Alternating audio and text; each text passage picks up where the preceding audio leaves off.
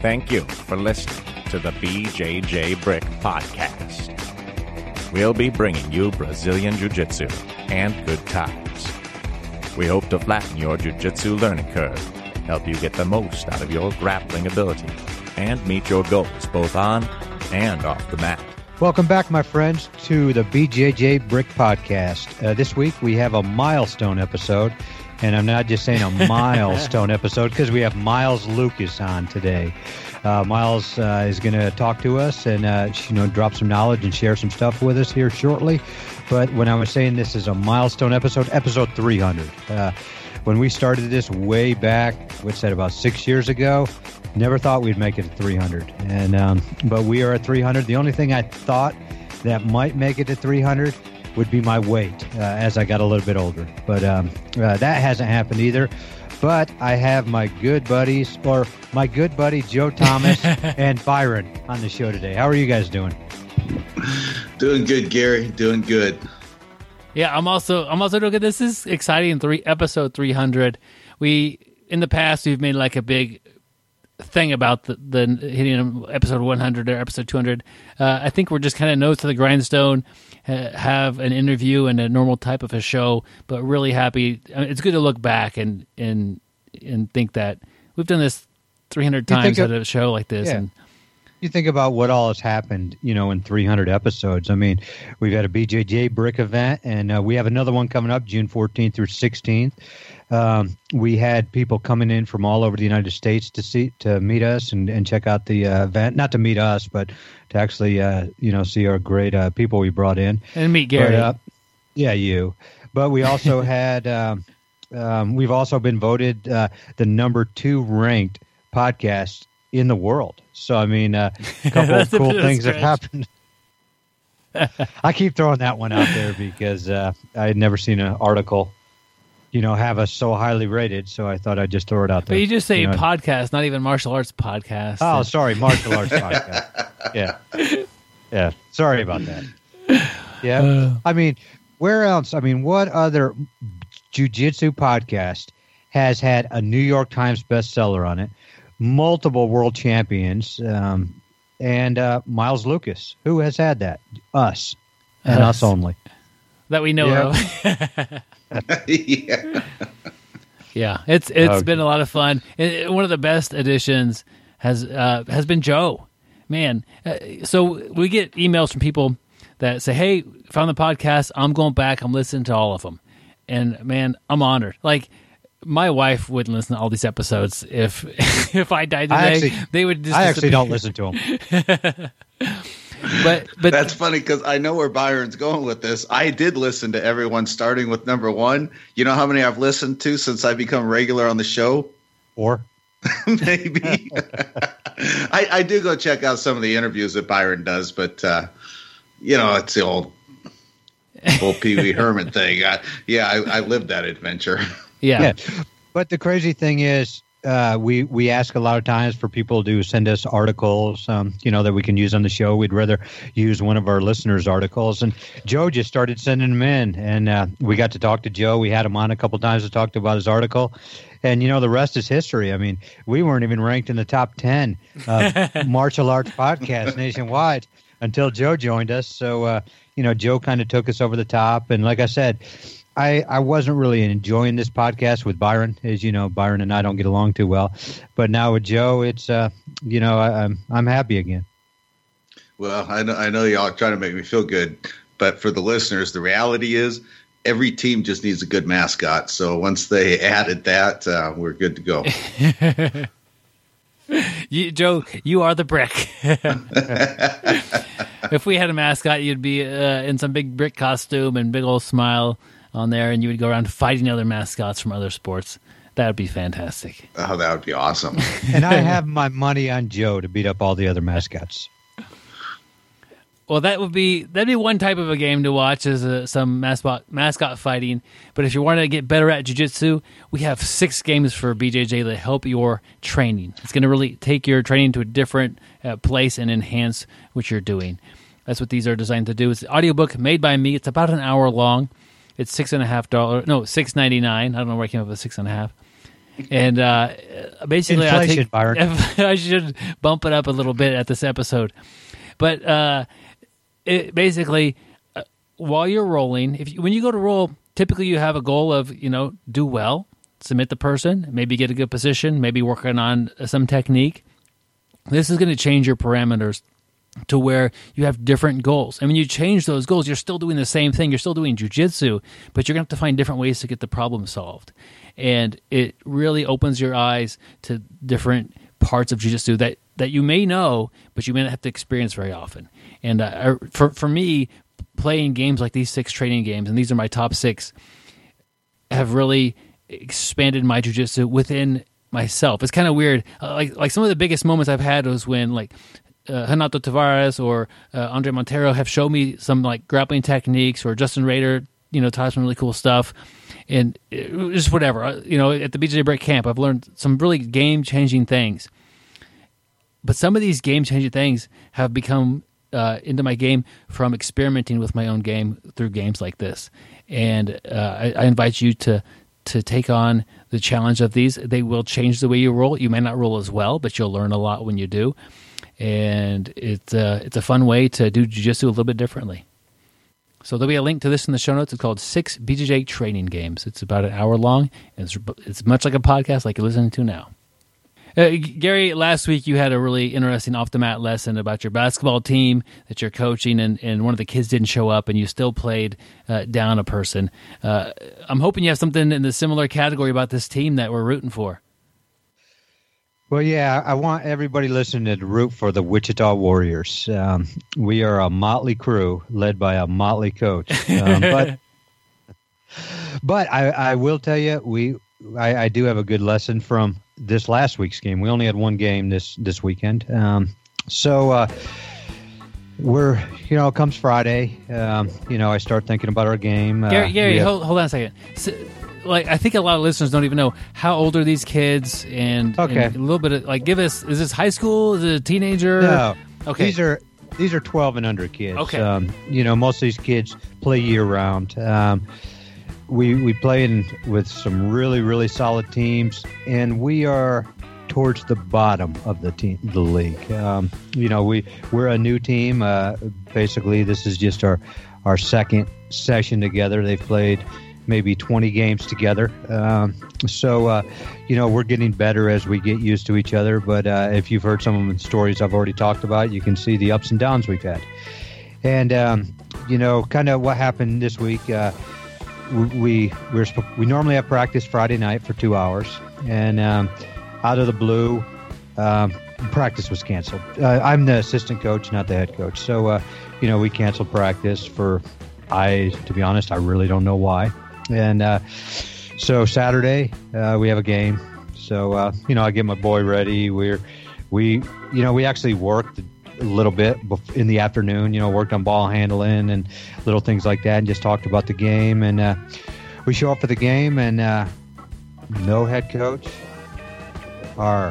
Two of our players didn't show up. I know I had the issue last week where 3 of our players didn't show up, and we only had 4.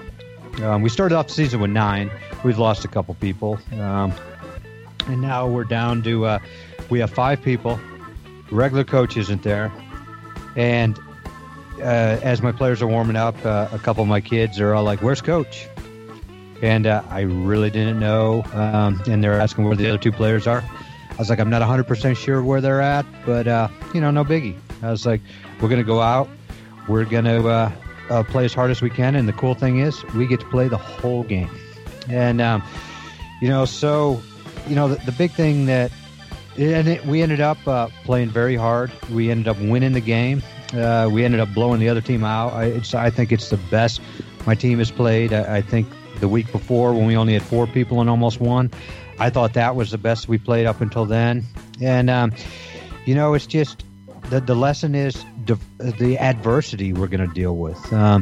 Never is anything going to go right. I mean, this is now 2 weeks in a row. And the 2 weeks before that, we've had other stuff happen with, people not on the team anymore. So, we think about it as we're older that we're going to run into a lot of stuff at work with our families, our kids, stuff like that. But, you don't think about it as much as 12-year-old kids dealing with adversity. I've got a diverse group of kids, different backgrounds, and so these kids, I have no clue really what they have going on at home, but I don't think they could have any more adversity than what we've been dealing with, on the basketball court. People not showing up, not knowing where they're at. And, I'm just proud of these kids for just pushing through. And you think about it, jiu-jitsu. We go to a jiu-jitsu tournament, and normally you're going to have your team. You're probably going to have, anywhere from 5 to 20 people, or depending how big your school is at a tournament. Who knows how many people you got to coach, and it could be your turn to be called, and your coach is nowhere around. You may have to have one of your buddies or a teammate coach you, and you really wanted to have your coach who's a world champion coach you, and it just doesn't always work that way, but you're just going to have to just go in there and, compete as hard as you can. Same thing could happen. You could be entering 2 divisions at one time. You just finish one match and no rest whatsoever, and you get called again. You really never know what's going to happen. You just have to push through it. And, that's what these kids did. They were asking me all questions. They seemed a little concerned. And, before tip-off, I just sat them all down. I was like, hey, the positives are you get to play the whole game. Nobody likes to come out. Let's play. Tell me if you're tired. We'll call a timeout. But the one thing we can control is our heart, our passion. Hey, and these guys got the heart and the passion this time. Last time I told you, they didn't get it. But these guys played with heart and passion, and that's why we won. And, the game was over, and it's been 24 hours now, and I'm still on a big high. It's my first game I've ever coached by myself, and, I played basketball for so many years, and I've never really wanted to coach. And I always told myself I wouldn't coach my own kid for I'll coach him on the side, but I didn't want to coach a team with my own kid. I didn't really want the favoritism, that you hear about all the time. But I'm having a blast. I've never had so much fun in my life, and these kids are inspiring me. I'm going to take everything I've learned from these kids. I'm going to be better at jiu-jitsu. I'm going to be better at life. I'm going to be a better husband, family man. I'm going to be better at my work. And whoever thought that I would learn this much from a diverse group of 12-year-olds facing adversity. Man, that's awesome, Gary. I like the way you drug it back on the jiu-jitsu mats, but man, bringing it back to basketball, you're teaching those kids skills that are going to pay dividends later in life in consequential matters. That's a great thing about kids' sports is kids learn to deal with adversity. They learn to deal with winning and losing in an arena where there are no consequences, really. I mean, it doesn't matter when you're 30 years old if you won the championship when you were 12 or if you lost every game. The wins and losses don't matter, but the lessons they're learning matter. And, you get older and you have a stretch of at work where things are difficult, or in your marriage where things are difficult, or, whatever comes up, those lessons you learn in the sporting arena when you're kids, that's when they come to fruition. I love the way you're taking these kids and saying, hey, look, here's the situation, but here's what's good about it. Here's what we can get out of it that's positive. And then you're getting the best out of those kids. Yeah, and you know what my favorite part of the whole thing was? We've got one kid who couldn't the 1 week where he had to play 4, he couldn't play, and I found out he got suspended from school and his mom wouldn't let him play, which, I'm totally agree with that. And, I don't really know his home life, but he's a really good basketball player, but he doesn't take well to authority, and he I don't know how to say it, but I've never seen the kid smile, and he really has trouble with authority, and him and the head coach they butt heads like you couldn't believe.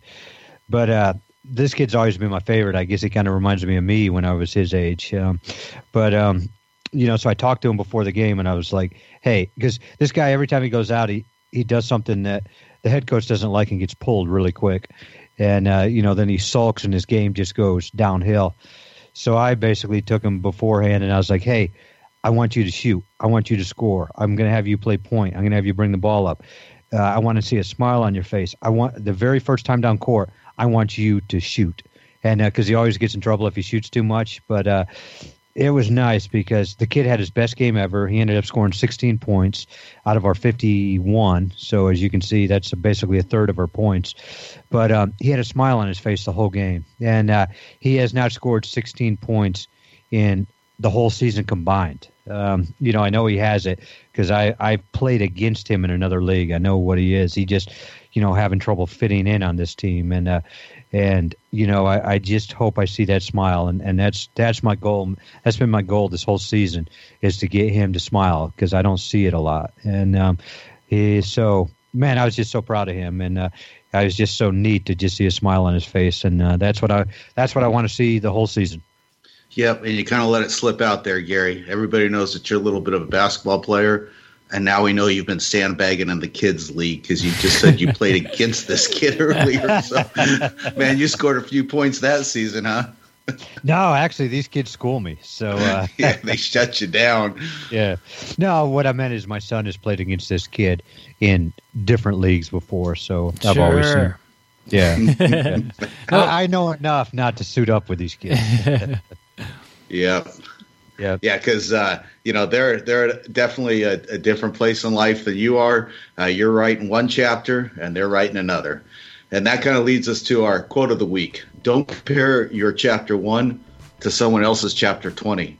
And we're not really sure who wrote this quote. I dropped it in a Google box, and it just comes up as kind of a lot of people use it.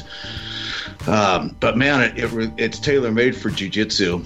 You can't be comparing yourself if you've been doing jiu-jitsu for 6 months to somebody that's been doing it for 3 years, and really even time isn't necessarily the qualifier for what chapter you're on. Sometimes you'd be training jiu-jitsu for 3 years and your buddy's been training him for 3 years, but you're in different chapters. Maybe he's made it to a lot more classes. He's been consistent. Maybe you had some injuries.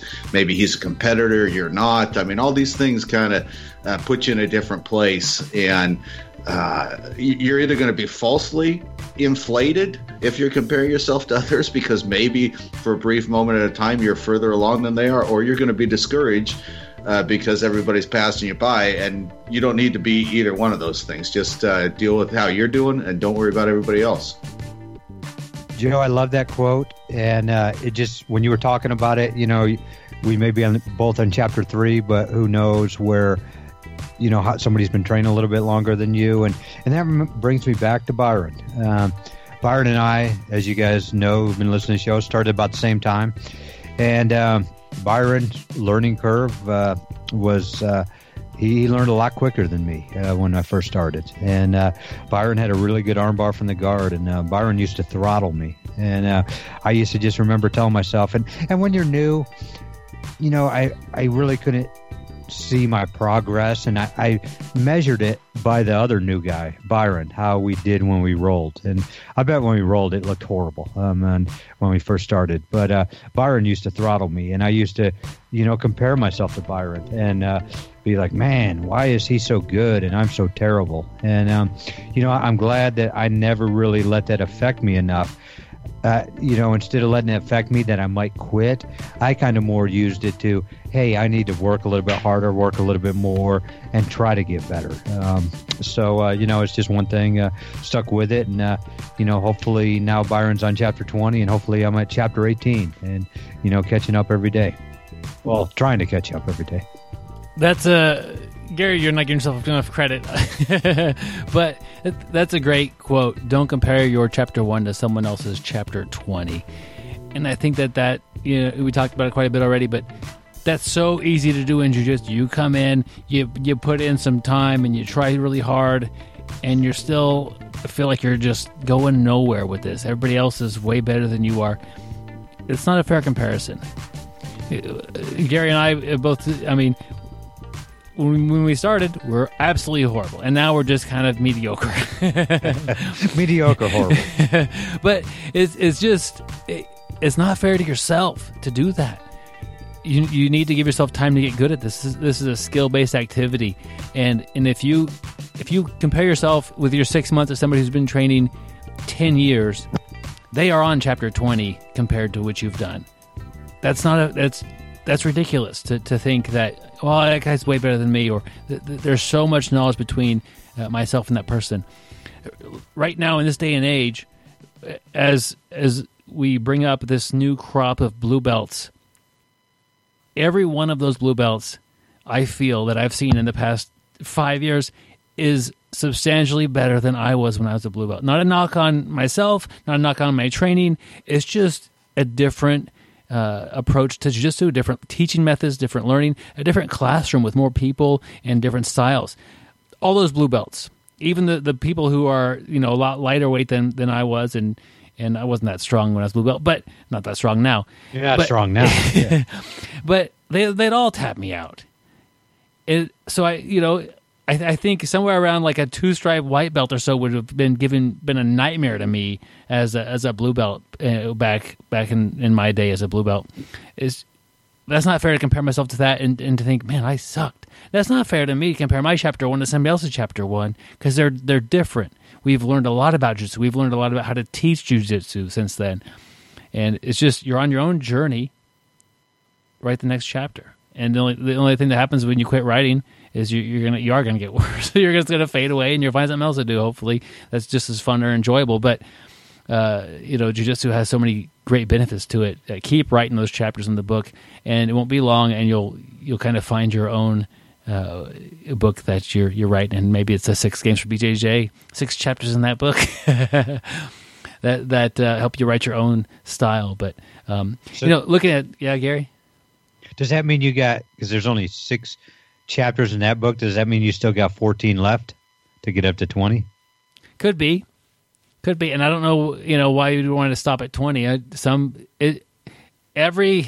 Almost every grappler in the world, except for there's just a couple of guys and gals, look at somebody else and say, that person's way better than me.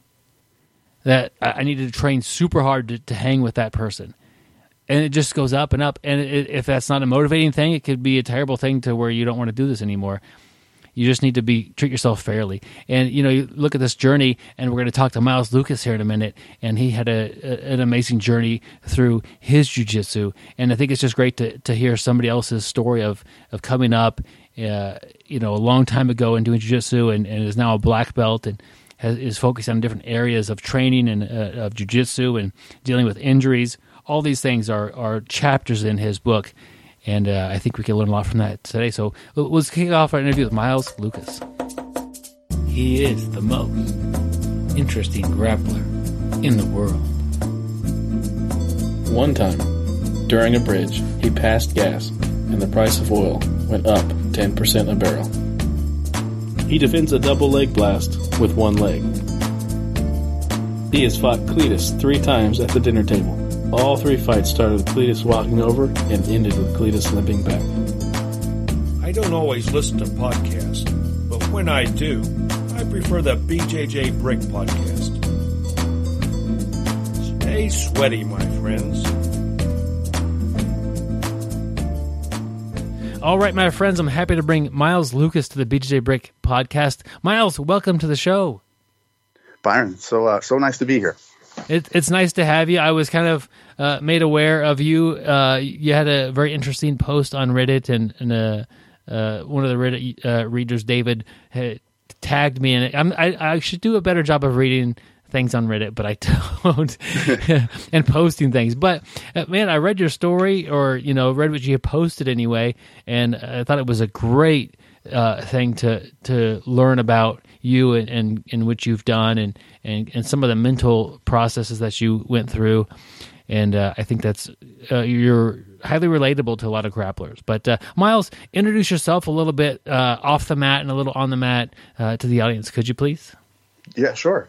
So I'm about 40 years old, and I started jiu-jitsu back in the late 90s, in the heyday, in the golden age, you might say. And I was even in South Carolina when I started. So jiu-jitsu was a bit obscure, and I was in an obscure place, doing an obscure sport. And it was just a lot of fun. And all the things in my Reddit post about how difficult jiu-jitsu can be, it's certainly true. And that's why I like your guys' podcast so much, is you guys don't make it sound easy. And you talk about the struggles a lot. And it's 100% true. And in order to stay with doing jiu-jitsu for a long time, you got to learn so many other things. That's not just jiu-jitsu, right? You have to learn how to fix and repair your joints and to deal with injuries and all that stuff. And that was the struggle for the last 20 years. So I made it through, and I eventually did get my black belt, although I never in a million years thought I would, especially back then when even a purple belt was like a magic dragon that you'd see. It could do crazy things to people that you couldn't explain. And so here we are. I got my black belt, and I started to really figure out how to stay in shape. And I'm in much better shape than I was even in my 20s. And then I started to do the Fight to Wins, which is just an insane promotion. And now I feel almost obligated to teach some of the things that I've learned, and really created some simple principles that people can follow. And it's just amazing the transformation that people can make with jiu-jitsu, especially. But then if you stick with it, you really learn a lot of lessons about life, which is neat. Yeah. Miles, I can remember in my own journey not even thinking about being a black belt until I was handed a brown belt, and my instructor said, black belt's next. Yes. I didn't even think about this as like a thing. Like, it's so far away, and it's in that I think it helps. I think it helped me anyway, not thinking about it, because as a white belt or a blue belt or even a purple belt, like, it is very far away. It's just really it seemed like the day-to-day focus on getting better at something on the mats, and whether it was getting better at a sweep or a choke or something like that. Don't worry about that belt. Just work on getting better at an element of your jiu-jitsu. Well, and we always don't. A lot of times we don't celebrate the small wins. So that even improves your jiu-jitsu. When you are stuck in side control, or I'm sorry, stuck in like bottom half guard, and you just pass a knee, man, that's a big win. And a lot of people are going for sweeps and doing all this stuff, but if you just pass a knee over and get through the first half, that's completely worth celebrating. So to those long off goals of a black belt or a higher belt or anything, those are great. But man, when you stack up the small wins, you can really have a much more enjoyable journey. Yeah, I'm excited for the interview because you bring up things that I don't even think about. But yeah, I remember having like small wins with trying to do a triangle choke, and my first thing was not to have somebody pass my guard within a minute, and so because I need to be able to maintain my guard to do a triangle. And then the second thing was be able to set it up, get it to where they have one arm in and one arm out of my guard, and that I was like, that's a big step, and I would never finish the choke, but I would get to where I could set it up first, and then I could maybe maintain that for a few weeks to go by, and then eventually I started getting some finishes with the triangle choke. And I think that's a lot of jiu-jitsu, is just celebrating those small things, because it's so easy to say, oh, my triangle is not any good, let's do something else I can figure out, or give up altogether. But if you could break it down into small parts and then acknowledge when you're able to do those things, that is a huge thing that could help you stay on the mats. That's right. And too, we get caught up in the steps a lot. And I can't remember a lot of steps when people are teaching me. So if something's more than 3 steps, I mean, you almost need to tell me 5 or 6 times. But what's neat is after I got my black belt, what I started to do is improvise a whole lot more. And then once you start improvising, it's not the steps anymore. All of a sudden, you're learning these principles, and then these principles transcend the steps, and you can follow these principles instead of this. I have a butterfly sweep that I like to teach the guys, and I call it like a 32-in-1 sweep, because we talk about all the different ways you can get a hold of the guy's post. Well, there's 4 ways you can get his post. There's 4 ways that you can grab the other half of his body. You can use either foot to sweep. And if you add up all the multiples, it would be 32 different sweeps if you interchanged all the different ways you could do it. But it's only 3 principles. So that's pretty neat too. Once you start to understand the steps, then you can see the principles that go through, that shoots through all these steps. And man, it makes it even that I think that's what getting a brown belt, getting a purple belt, getting a black belt, that's what starts to happen. is why people say, "Oh, now I just started learning again." Like it's starting from the beginning. It's because you start to find those principles, and man, then the world gets even bigger.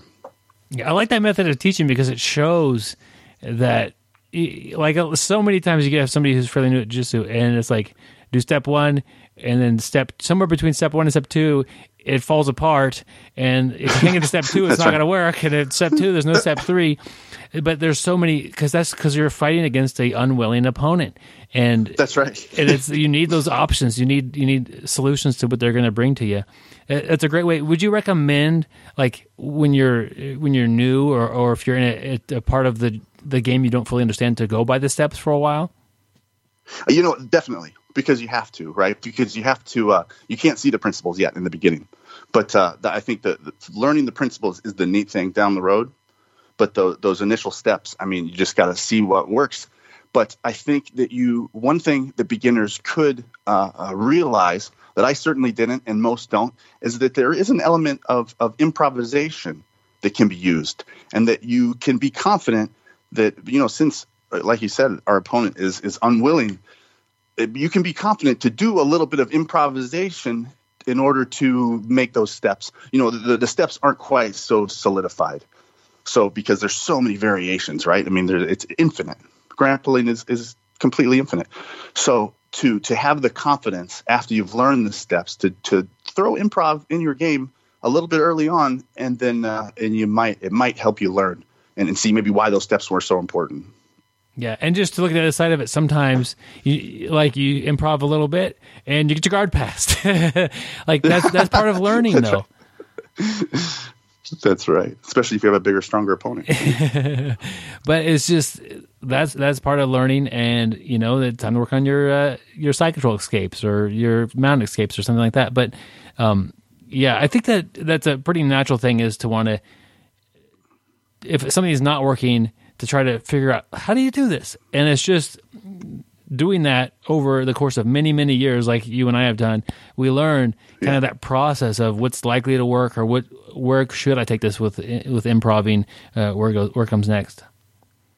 Well, I love how you guys focus too on what beginners should do and what's going to help you the most, because it is such it's so difficult. It's such a difficult thing to do in the very beginning, especially if you're a little bit older and you're not in your 30s or 40s. It's definitely doable, and it's a lifelong endeavor if you're able to sort of stick out the first couple of years, right? Yep, I agree, and I appreciate the the nod of that we're trying to do here. That's everybody's different. We have a lot of listeners who are in their teens or 20s, and we have a lot of listeners who are well above 60. And the same podcast goes out to everybody. But the main thing is we're all on our own journey. Like, if you're starting now and you're 60, there's no point in thinking about, man, I wish I would have started when I was 50 or, when I was younger. It just proceed with who you are today and make the best of that. And I think that's how ultimately both of us got to the point of being a black belt, is just proceed today and do my best, listen to my coach, try to figure out what's going on with my body, and will this technique work for me, and do I need to add this technique to my game? There's a lot to it, but I think there's two types of white belts out there, really. There's the white belt who thinks someday I'm going to be a black belt, and there's white belt who thinks, I just want to get a little bit better. And I think that both of them could become really good at jiu-jitsu. Both can ultimately become black belts, or that's not like the pinnacle of the sport is to be a black. It's just I think an easy milestone to look at to say this person made it to this level. But I think it's an easier road, and maybe a less frustrating road to just try to get a little bit better today. That's right. And I think too, I love talking about what to do as a beginner. Embrace those. There's some things that you can embrace, such as bigger opponents. That's one thing that's it's very difficult, and we don't want to. We don't want to get injured, and so we want to be careful of who our opponent is. But a neat thing about bigger opponents is that less moves work on them. So the amount of moves that you need to learn becomes smaller and smaller. The bigger the guy gets, the less moves that are going to work. So it's like your pool of moves that you need to learn is gets to be really tiny when you start going against people that are a lot bigger than you, a lot stronger than you, maybe a lot more experienced. And so again, yes, don't worry about winning. Don't worry about your next belt. Worry about learning the things that work. And there's a good way to do it with those bigger guys. That's an interesting concept. That I looking at how I play against a bigger person, if we're really like going at it in a more less playful way, we're both trying to kind of perform well. I want that person's back. That's the answer I have. Right. And so like I'm looking at what moves work for that. Am I arm dragging? Is there am I going to be on top? Is that even an option? Or what am I going to do to get to their back? That's it. All pass I'm going to try to do is to the back. That's and right. Even if I'm trying to sweep them, I'm really trying to get them to expose their back in that process. Like a lot of my moves are gone. Yeah. That's right. And it makes it in a way like you look at the difficult task of submitting somebody who's got you by 100 pounds, but it does make it simpler. There's only going to be a few things I'm going to try. And like you said, with like, there's a lot of different ways to do those. And if I try to arm drag him and he reacts this way or does this, I've got a lot of different things I could do to answer that. And so it kind of makes this combination. Yeah, maybe 6 ways I'm going to get on his back, but 6 times, the 10 other reactions he might have. There's a lot of different ways. Yeah, and I think we should really cherish those bigger guys in our gym.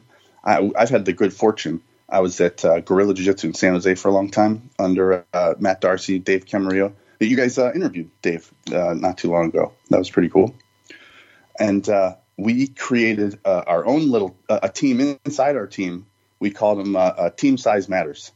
And nobody in there was under 230 pounds. I mean, it was just a handful of absolute monsters. We had a guy, Big Jeff. He's about 6'10", over 230. And what a unique body style to deal with, And you couldn't take his back. I took his back one time, and perfect hooks in. It was one of my best days of my, or I thought it was going to be one of my best days of my jiu-jitsu career. I have his back. I'm about to flatten him out. He was a purple belt at the time. He's a brown belt now, by the way. He is an absolute savage. And as I'm trying to flatten him out, I mean, he's so much bigger than me. He just rolls to the side gently, probably trying to be nice, and it popped my knee out of place. Oh man. Yeah, and so okay. Well, now what am I going to do?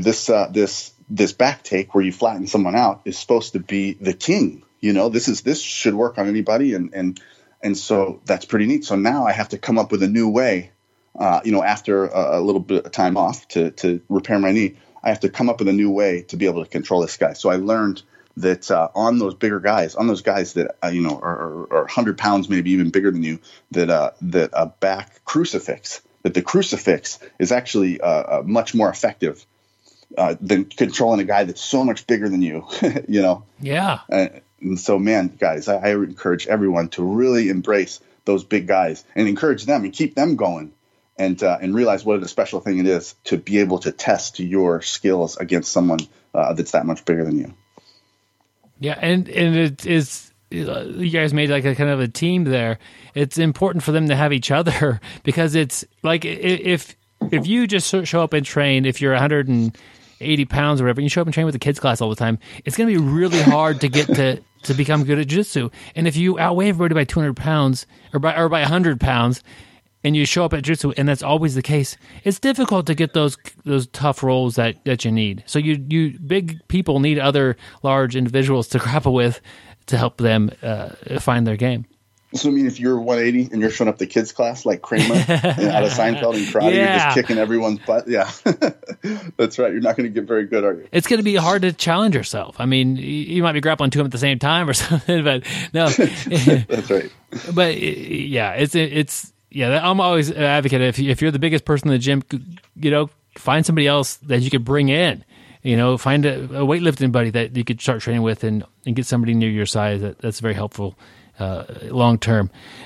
So we've kind of talked a little bit about just general jiu-jitsu stuff, but I do want to talk about your journey because I think that so many of us can relate to that, like having, like your knee injury, and then, sometimes people get injured like that and they're done with jiu-jitsu. They say, hang it up and say, no, thank you. Or having a job that doesn't really fit with your schedule. I'm sure in the many years you've been training, you've had some jobs that didn't really mesh well, or relationships, or, life situations come up, and jiu-jitsu can't always be like the number one thing in all of our lives. Sure. Can you kind of address some of those life challenges that you've had to go through? Yeah. Well, I'm very grateful to be able to, have family around me and people that support me to be able to do this, right? I have 2 kids, 2 boys, 8 and 10 years old. And to get away just for an evening for class is, I'm just super grateful that I'm able to do it.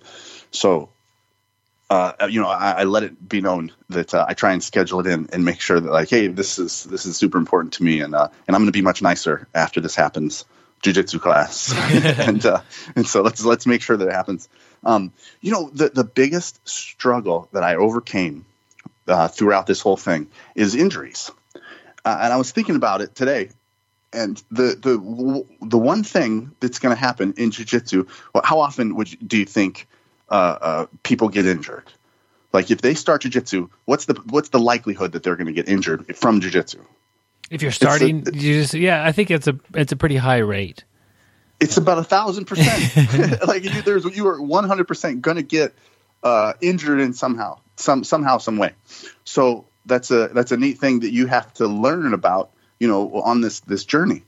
And what I discovered through years of trying to figure it out is I finally learned how to strengthen my joints, which is giant, because jiu-jitsu is the biggest test of joint manipulation. We call it involuntary yoga. People are they're gonna get you, and they're gonna mash on your joints. And what was an interesting turning point was actually not that long ago. Do you remember when who is it? Eddie Bravo fought, did that Metamoris with Gracie. Oh man, yeah, that was a brutal match. Brutal match. He got him in the leg, the vaporizers, right? And then they said afterwards that he was walking around fine the next day. And I thought, man, how weird. He's in his 40s. How did he do that? How is he different than me? Is his ligaments different than mine? Like, why can't my leg pop out of joint like that and then go back and then I'm fine? And the truth is I figured out how to be able to recover from injuries a lot faster, to be able to assess them a lot faster. And it's the dead simplest techniques that I never knew 10, 15 years into jiu-jitsu. And that's the biggest part of the journey is being able to stay healthy. Jiu-jitsu teaches you how to exert yourself with food in your stomach, how to eat, how to do all these things. And then that's another unexpected benefit, is that you got to figure out how to overcome injuries and keep going. And I'd love to share with you guys a little bit, just some things, some tips guys can do. Absolutely. If you don't mind. Yeah.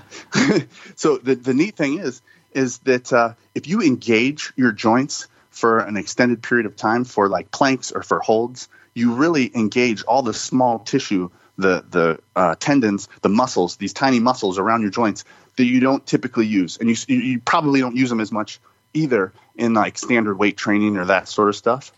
So just as an example, if you do a push-up, if you do a push-up for 1 minute, if you take about 20 seconds to go down, if you sit down there for 20 seconds and then go back up, so you took about a minute to do it, man, you're trembling.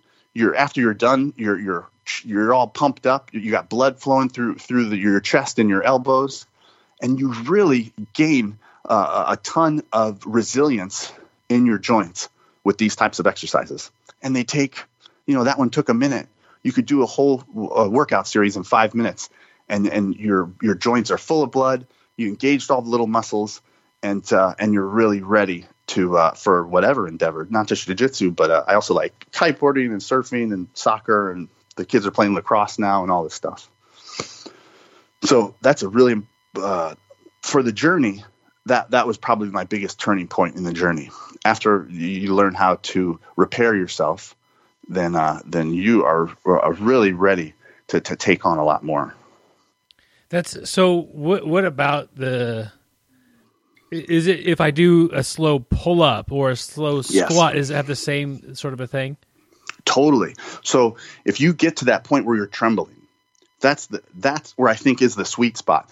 And again, and this is not from anything I've learned from. I've never, I haven't learned this from anywhere other than experimenting. So I was rolling as a purple belt, as a brown belt, and I was getting. I would have to take a bunch of aspirin or a bunch of pain meds afterwards. We're in California. I had to take weed. I had to take anything I could to get through the night because my back hurt. I mean, I was okay, but I was sore, and I had to overcome that.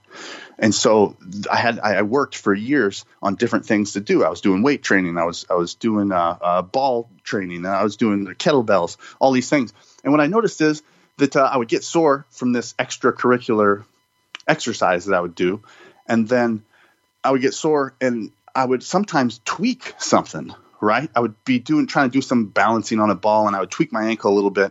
And then that night at jiu-jitsu, I inflame whatever I tweaked. I would inflame it even more, and it would turn into like a worse injury.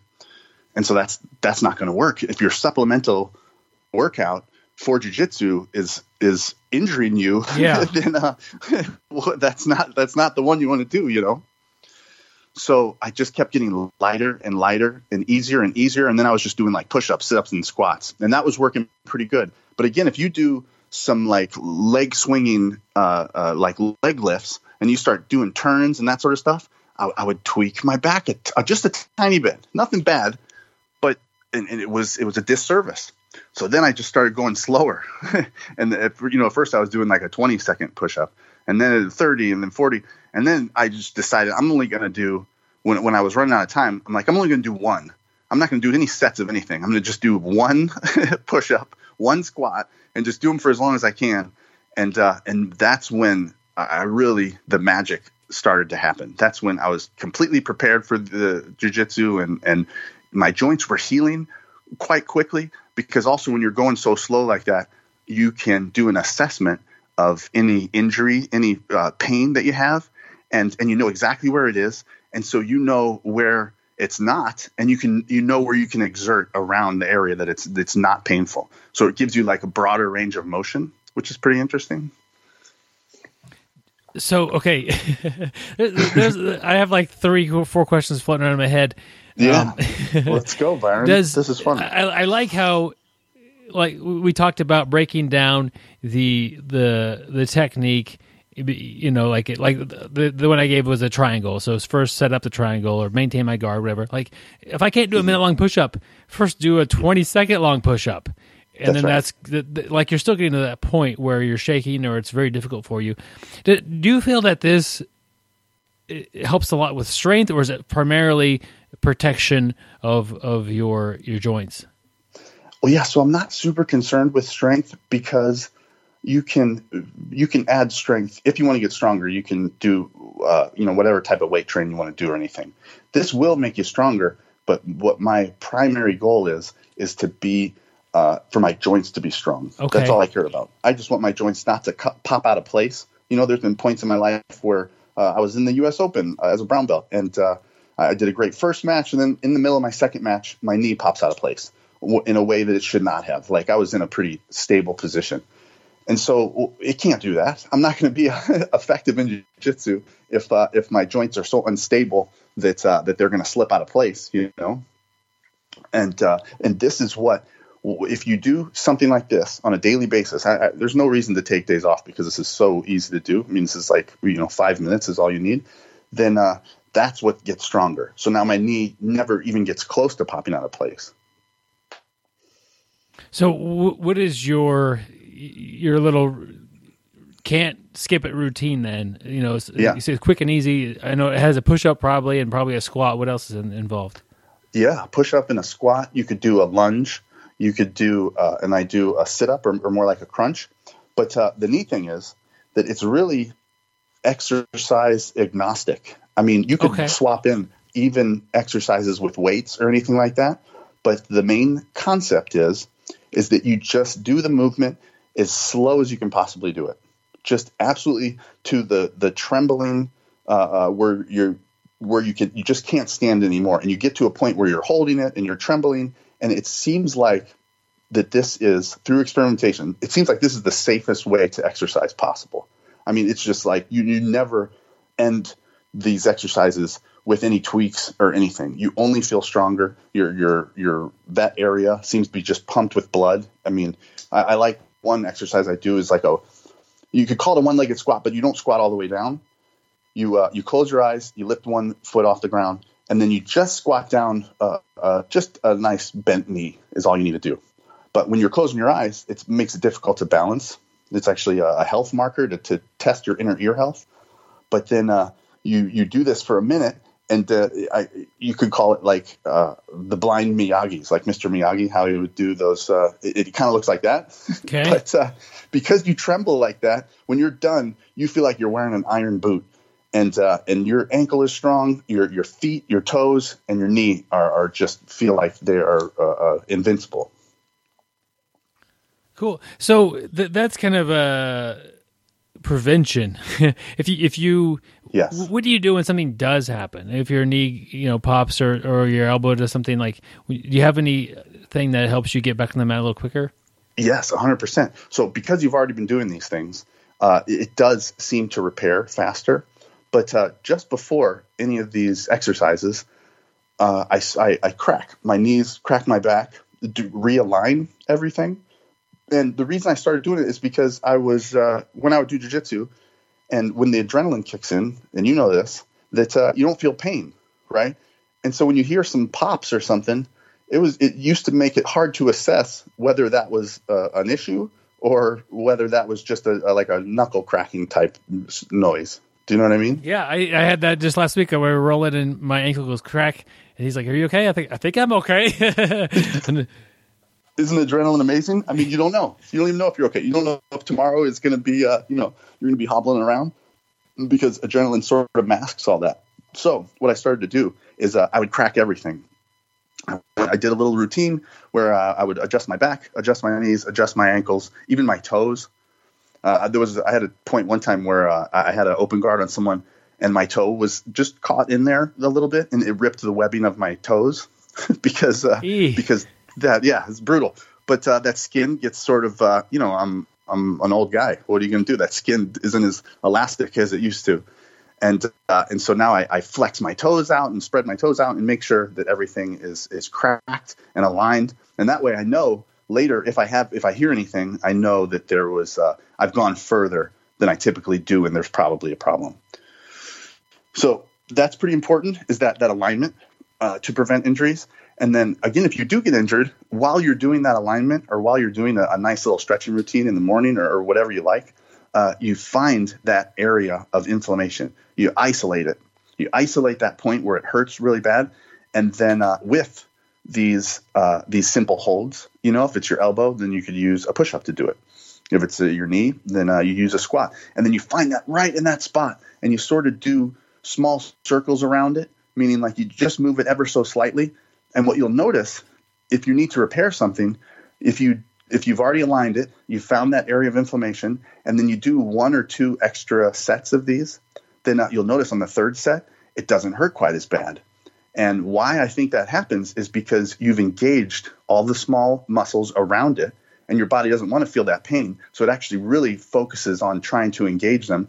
And then and you start to strengthen the muscles and tendons or everything around wherever the problem is, which also helps it heal. So it seems like every time I get injured, it's actually the healing time has been cutting in half every single time. It's like when I first, had a couple of tendons rip off my arm because of an arm bar. It took 3 months to feel better, and then it was shorter, and then it was shorter.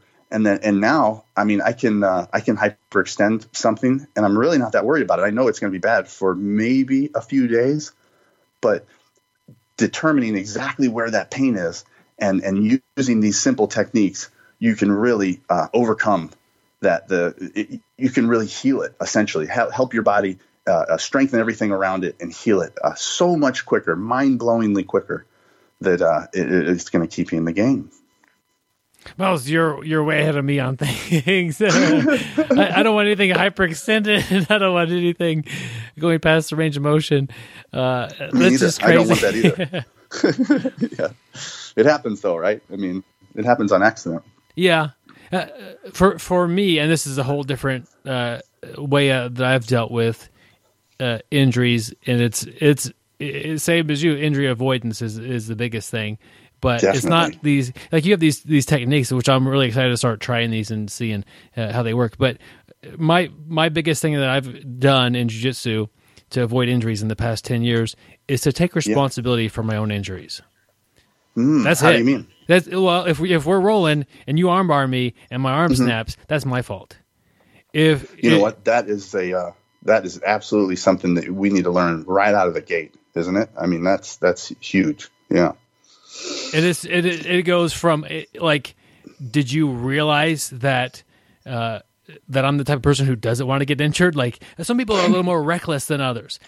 I tap pretty early, like Kimuras. If you get me, go north south, you lock up my arm, and I will tap before my grip breaks. That's right. I think Kimuras are pretty dangerous, but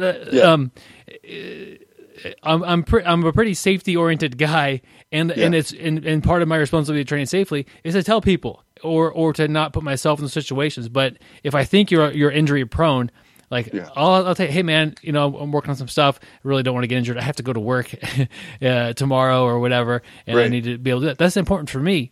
And so just letting that person know, and then protecting myself during the match, or not during the match, but during training, and having all this is just. If I get injured, it's always my fault. How could I have avoided it? And that has been a big one for me. Totally different than your approach, which is I'm really interested in starting to try this, is strengthening those joints. And really I can look at that as my fault too. Like, I haven't strengthened my joints. I haven't done these things to make my body more resilient to getting injured. Well, but wait though, I share your same approach. So when I tap with everything. I yell out. And I tap before it hurts. Do you know what I mean? Yeah. And I've had training partners often be scared after they tap me because they're like, "Are you okay?" Because I tap so intensely. But I think that's a huge thing for especially new people to remember, that when you tap, you make sure the other guy knows it, and don't feel verbal taps are good. If your hands are caught up, or I don't do I never tap the mat, because what point, they might not hear it, Yeah. So I'm always tapping them. I'll tap their face if I have to, right? Make sure they're aware. But I do yell out too. That's to me, that's a basic thing about training jiu-jitsu. If it happens sometimes, somebody will come in and present themselves like they know a little bit more jiu-jitsu than they actually do.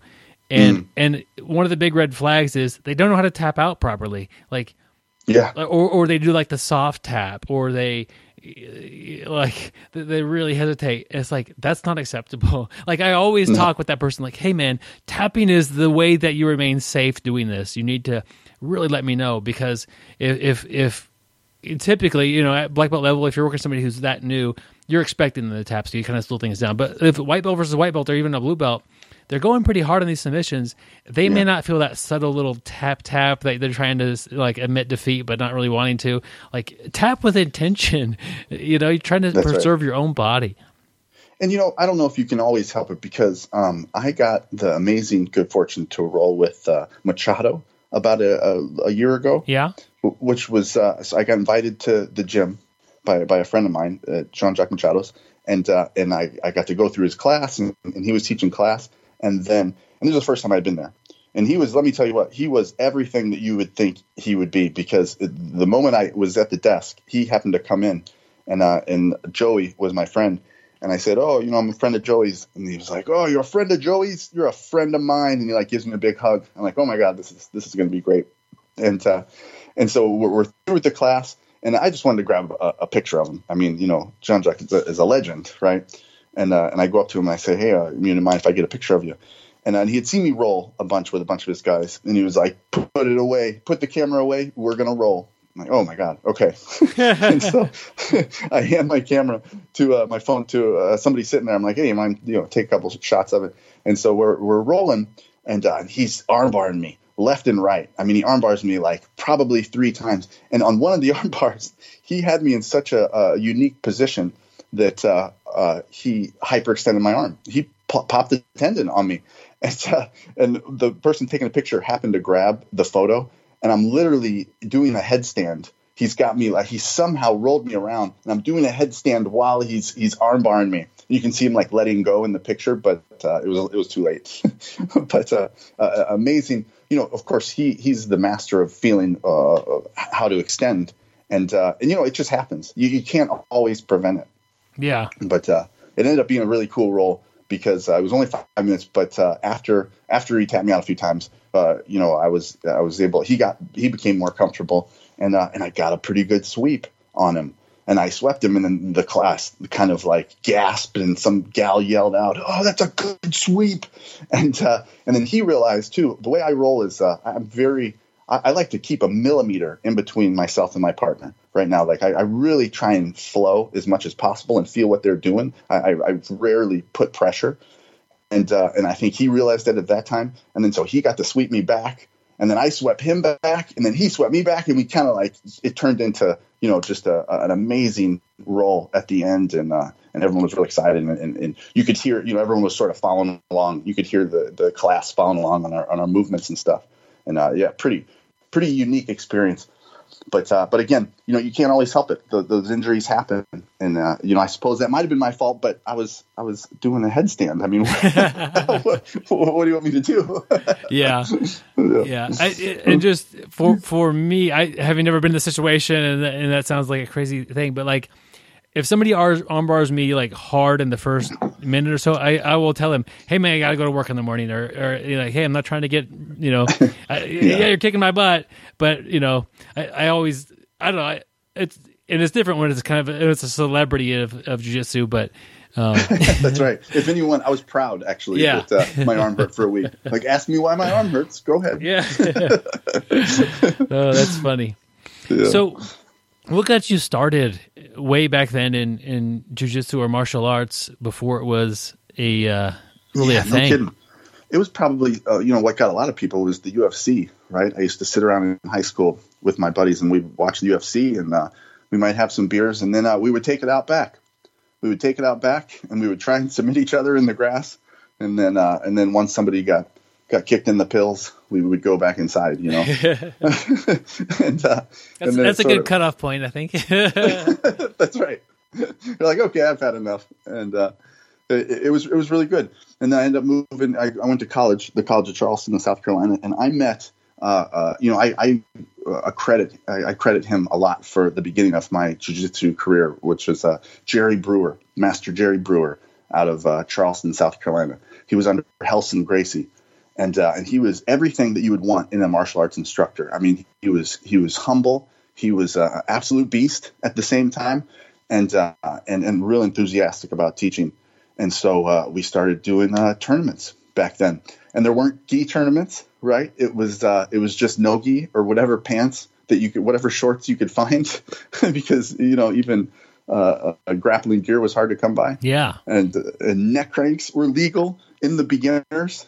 So it went 0 to 6 months, 6 months to 2 years, and 2 years and above. That was the 3 categories, and anyone was invited. So Navy SEALs, anyone that wanted to come in and see if they could submit somebody, come on, bring it on. And jiu-jitsu, of course, would conquer all other forms of grappling, which was fun to be a part of the winning side. And I have a great old video of me doing well in the tournament, and then and trying to neck crank this guy, and I'm neck cranking him so hard that my own feet are trembling, and he didn't tap out.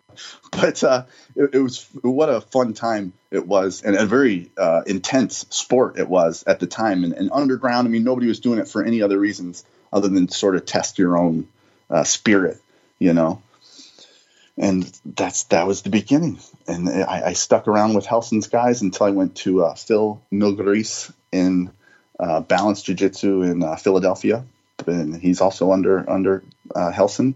And that's such a great style, the old school Gracie style, where you never give up position for any reason.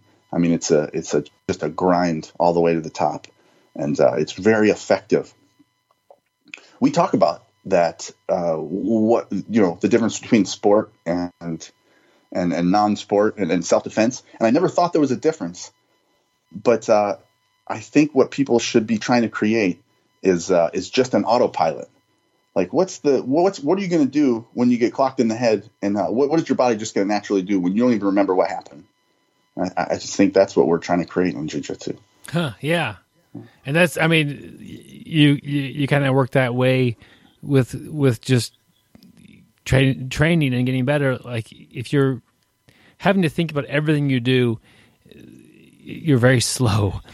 Yeah, that's right. We want to add techniques which do require thinking, but really, if you're working on, like, let's just say you mentioned butterfly guard. If you're working on guillotine from butterfly guard, your body is maintaining butterfly guard, preventing the pass, keeping me off balance, whatever, while you're trying to figure out, okay, now trap his head here or do this. So there's still like a lot of processing power working under the lines of I'm working for a guillotine. But really, if you were just a regular guy working guillotine and you forgot all your butterfly guard stuff, the person would just slice right through the butterfly guard and there'd be nothing there. But that's right. Like, you have to. That's why it takes a long time sometimes, because we're building these systems that work on autopilot. So then when we learn new things, we're building on that framework. Yeah, that's a good point. I kind of considered it all one big autopilot, but you bring up the point that it's like a series of autopilot situations that you're setting up. That's a really good point. I'm gonna think about that more and probably incorporate that. Like, so this is when this happens, this is your autopilot. This is what you want to do. And then otherwise, when this happens, this is something else.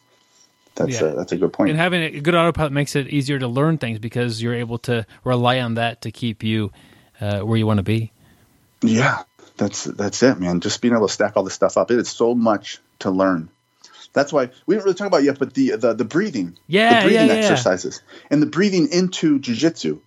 Jiu-jitsu is so complicated as it is. So in order to progress your jiu-jitsu and while you're rolling hard, there are a few breathing techniques that you can use, and it's very minimal. I mean, the stuff that we incorporate, the breathing portions that we incorporate are so minimal, but because you can't think about you can't really think about your breathing while you're doing jiu-jitsu, or at least you can't give a lot of time to it. You got to be able to just, okay, I'm going to breathe this way, or this way. We have 3 breathing patterns that we use, and that's it. And then we just sort of switch in between them. But that's a pretty big, addition to this already massively complex system that we're trying to put together, and the autopilots we're putting together. Yeah. And Miles, you kind of have a unique background with the breathing and that sort of exercise. Tell us a little bit about how you got into that. Yeah, so I'm a certified Wim Hof method instructor. I started it back in October 30th, 2015. And I remember the date because that was the day that Wim Hof got on Rogan's podcast for the first time. And he's very open about sharing his method because it's so simple and it's a natural thing that we can all do easily. And when I tried the Wim Hof method that day, it was so effective for me. I happen to have a low lung capacity. So cardio, running, all these things, I would get like running cramps. Have you ever gotten a cramp when you're trying to exert yourself? Yeah, sure.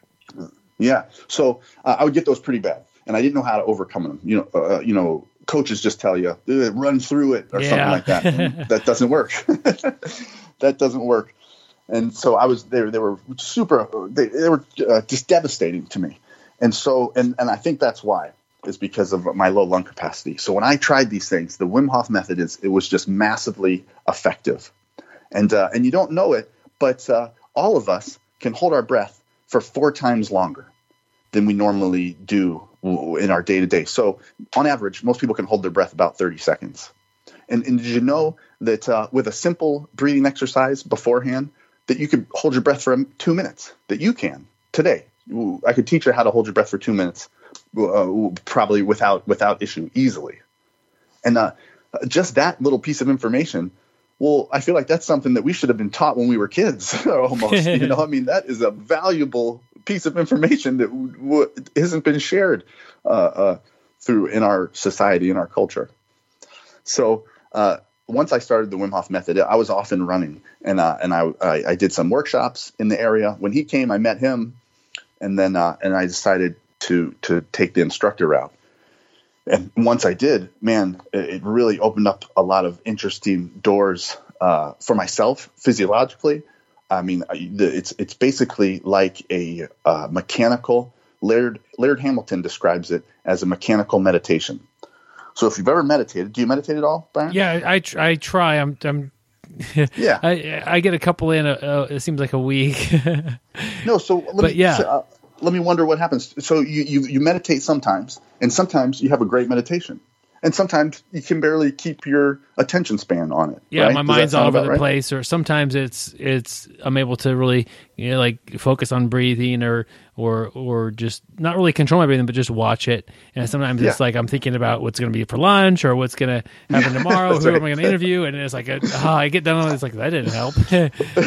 That's right. So I was in the same boat. I liked meditating because every once in a while I would get a good one in, and then it was kind of like chasing the dragon after that. I never could, I would just do it. I would get a good one in every once in a while. But what's neat about the Wim Hof method is it's mechanical. You follow these steps and you will get in a deep meditation, period. It's like you don't have a choice. We make chemical changes in your body. You make them almost instantaneously using several different breathing patterns and breath holds. And it is really neat. And so now, once you learn how to meditate, well, you get into a weird space where you start getting in touch with the things that are happening in your body a little bit better. So you get in touch with how adrenaline is getting released in your body. You get in touch with how blood flow is changing in your body. All because you're just able to stay silent for 2 minutes with nothing to do, and then these things start happening. You start to feel these things better. So it's pretty neat. I'll tell you a fun story. I went to one of Hickson's seminars, which is, I mean, to me, he's the king, right? I mean, it was amazing to even be able to go. And I wasn't quite a certified instructor yet, but I was already pretty far. I was in the advanced stages of it.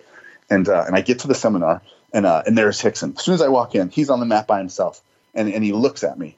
And like, oh my God, just him looking at me made me so nervous. And I looked down and I didn't know, and I felt bad for looking down. I'm like, why, what just happened? Why did he, it was a very fun experience. And so we're warming up for the seminar, and he's sitting there by himself and everyone's pretty quiet. And so I said, this is my chance. And I go, I'm most excited about his breathing techniques because, we've all seen Choke. I imagine everyone who's done jiu-jitsu has seen the movie Choke. I think it's free on YouTube. Like, just type in the word Choke documentary and Hickson, and it pops right up. And yeah, there's some crazy looking breathing exercises in there. Yeah, and so I was really interested to see how, and I had seen that too, but it's tough from that video or from things he said. He's not videotaped that much. It's tough to know exactly what he's doing or how what are the benefits. And this was my opportunity. So I get to ask him. I go over to him, Master Hickson. It's so nice for you to be here. I'm happy to be here. And I ask him about the breathing. And then I ask him about the Wim Hof method. He knows about the Wim Hof method, and he tells a fun story about how Kron started doing the Wim Hof method and started the 10-week. There was a 10-week course, was the original course, and he said that he passed out twice. And he said, and he said that Kron said that he likes his breathing methods better. He likes his own breathing methods better. And Hickson started laughing, and he said, your breathing methods? He was like, those are my breathing methods that I taught you. So that was a fun story. But then as I'm talking to him about it, I asked him about it later, even afterwards. So we had a good 20-minute conversation about breathing, and he's showing me how he's doing it. And then he also went into about a half hour of the breathing, the stomach exercises that he does, of course, that he's famous for. And all this stuff in the beginning of the seminar. And then I asked him about it afterwards. And so his is basically giving him similar benefits, which is being able to recover, being able to withstand, being able to get in a really deep meditation, all these very similar benefits, but the breathing is completely different. It is completely different. And I asked him, like, well, what do you think of the Wim Hof stuff? And he's like, exactly what I said. He's like, well, it's different. He's like, it's good. That's awesome. He's a great guy. And these guys are, Wim Hof and Rickson Gracie are like parallel entities. I mean, they have like these parallel lives where they're doing similar kind of crazy extreme things. And they're attributing a lot of it to meditation and breathing, their focus, you know? And so after studying the Rickson's breathing methods more, and then one of the jiu-jitsu sites did a video of his seminar, which was neat. And I started to compare the two. And then I started to find similarities. I finally found a similarity between the Wim Hof method and Rickson's method. And then, oh my God, the light bulb went on, and I started to use that and figured out, using Rickson's, using Wim Hof's, figured out these ways to breathe during jiu-jitsu. So you don't even have to practice these things. You learn these things. You can apply these 3 breathing methods during jiu-jitsu, and they are so effective that the difference is night and day. Wow. And is there, I know the answer to this, but is there a way that we can learn these from you? Yeah, I mean, so I'm happy to share these things for free on to anyone who's listening, because it's so, I feel like these are really natural things that we should have learned when we were kids. And so I share them on YouTube, and I share them on Instagram or whatever. YouTube's probably the best way to go get them. And I am putting out, I'm finishing up a book, a small little ebook with, again, the way I like it is just the principles. Don't give me any of the fluff. I just want principles that I can follow, that I can apply immediately and see changes. So this little ebook's going to have that in there, and people will be able to pick that up. All my stuff's on breath.fitness.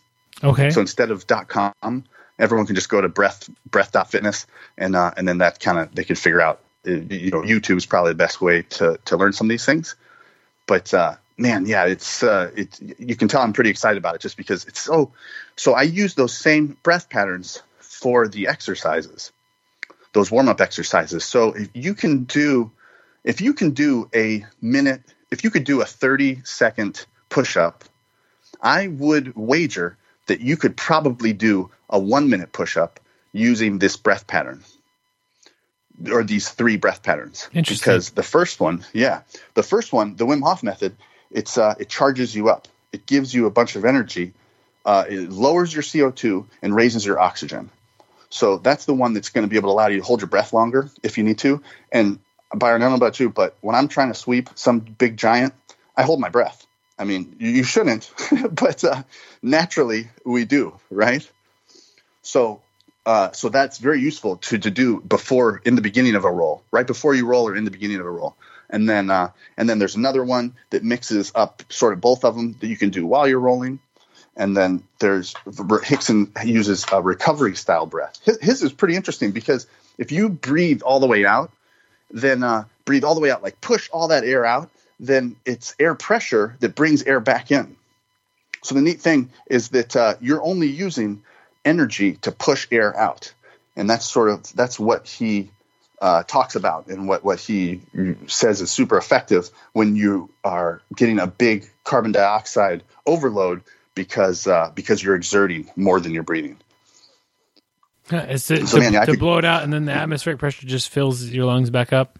Right. Doesn't that make sense? I mean, it's just the pressure. It's air pressure. So instead of when we breathe, we use 2 processes. We use an expansion process and a contraction process. And let's say it's probably not 2 muscles, but you use the muscles in 2 different ways. So in Rickson's recovery method, you push out, and all you're using is contraction. You're only using essentially you're only using one process to breathe, which it might be twice as efficient as opposed to breathing, using full expansion and contraction while you're breathing, right? Yeah, that's interesting. Yeah, and that was the underlying principle that I found that transcends these 2 methods. So in Wim Hof's breathing, and this power breathing that he does, you only use expansion. So you breathe all the way in, you let go, and then when you let go, you get to a neutral point in your lungs. So you still have air in there, but there's no air pressure one way or another. And so you just keep, in this case, in the power breathing, you only use expansion. So again, you're only using one process to breathe. So again, you're doing some different things chemically, but you're still twice as efficient, right? Because you're only using that one process instead of both. Wow, that's interesting. And I urge people to check that. What's the site again? Breath.fitness. Breath.fitness. I'll put a link to that in the show notes. And cool.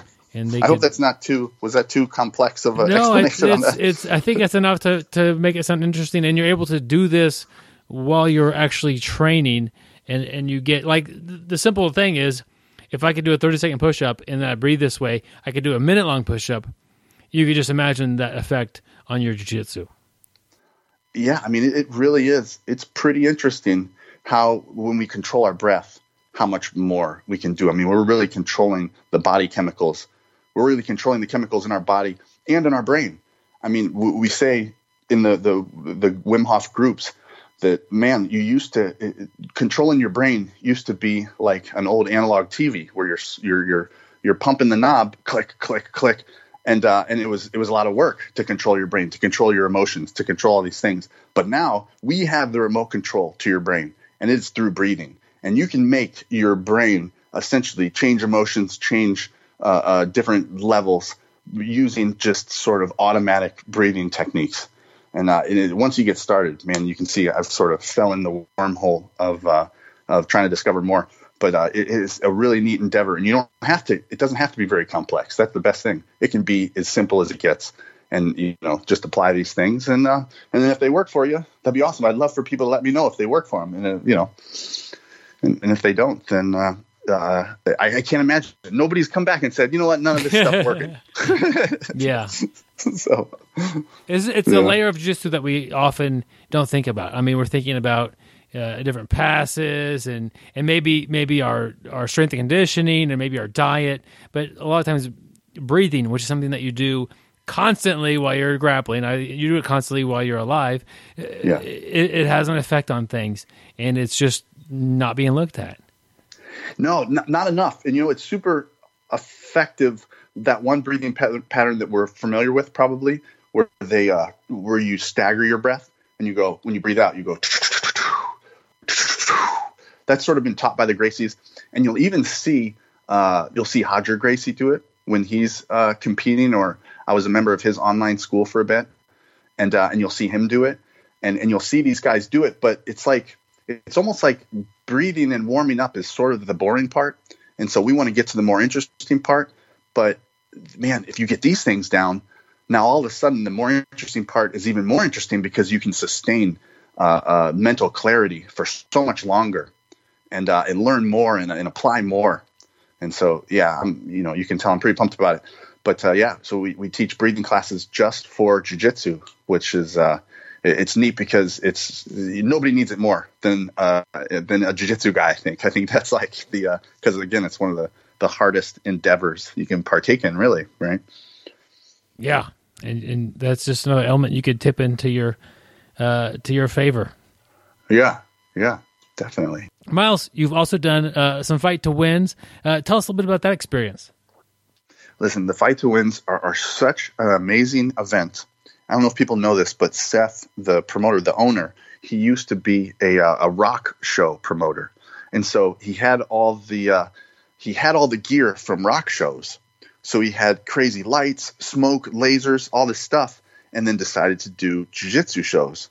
And honestly, I don't even know if jiu-jitsu is worthy of how good of a show this is, because it is unbelievable. I mean, you're walking down the walkout through the smoke and lasers. The sound system is rattling everything, and it's just there's very little like this experience. So you walk out and you see your friends on the crowd, and everybody's right up to the corner of the mats. And it's a really amazing test of your psyche, right? Of your nerves, of your adrenaline control. And adrenaline control is, again, something that we talk about a lot in the Wim Hof method and learn how to control. So if you want to test your adrenaline control, you do a Fight to Win, because there's nothing that's going to shoot your adrenaline up higher than coming through that smoke and seeing your friends and all the lasers and everything like that. And then it's really neat too, is that I got to I've done a couple of them, which were great, and then I also got to ref one recently. And when I was reffing, I get to, it's a different perspective. I get to see people coming out, and I'm opposite of them. And I even got to one of the best ones was the 700 pounds of black belt action. Two of these big 350-pound guys. Man, that I was yes, it was thundering. They saved the craziest music for that one because you can barely see. I mean, it's just like strobe lights, and these guys are coming out. And what I noticed on a lot of people's faces is how nervous they were. It is so nerve-wracking, and you can't help it. Even if you're telling yourself this is just one match, this isn't like a tournament where I'm going to have to do a bunch of matches or anything. I mean, it is like a forced situation where you really have to deal with something inside yourself. And I can't speak high enough about that promotion. I think it's the one of the coolest things you can do. And the neat thing too is that it's open for everybody. I mean, any one of you guys could sign up, and as long as they can get you a match, then you're good to go. And you help sell a few of the tickets. And so if you have some friends at the gym, whatever, it's a really a neat thing that for everyone involved. And then the fans, of course, everybody who's there, they have great food, they have beer and drinks and cool stuff. And nobody leaves those. People are always asking me when the next ones are. And they're not even jiu-jitsu people. They're just friends. So that's I encourage everyone to make that a goal, especially if you do get nervous doing jiu-jitsu, or if you have trouble with nerves. This is one of the best tests that any of us can do. For instance, Byron, how when you compete, have you had that feeling where you lost your strength? You're like, man, I don't have strength anymore. I have that before I get out there sometimes, right? Yeah, it's been quite a while since I've competed, but yeah, I remember just not feeling like I had it, or maybe that adrenaline dump after the first match, like my hands are numb. That's right.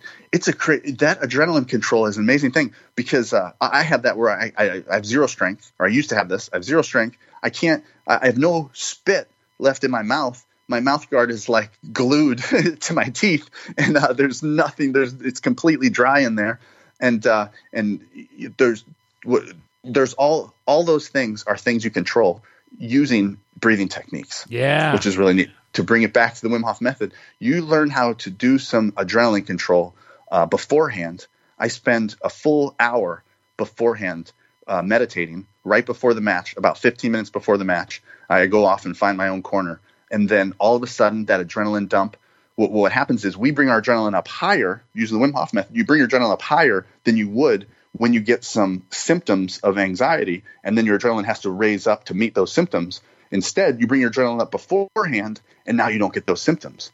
So now you're standing up on the stage, and you're looking at all your friends. Everything's crystal clear. You're not nervous. You're not. Your mouth's not dry. None of you have all your strength.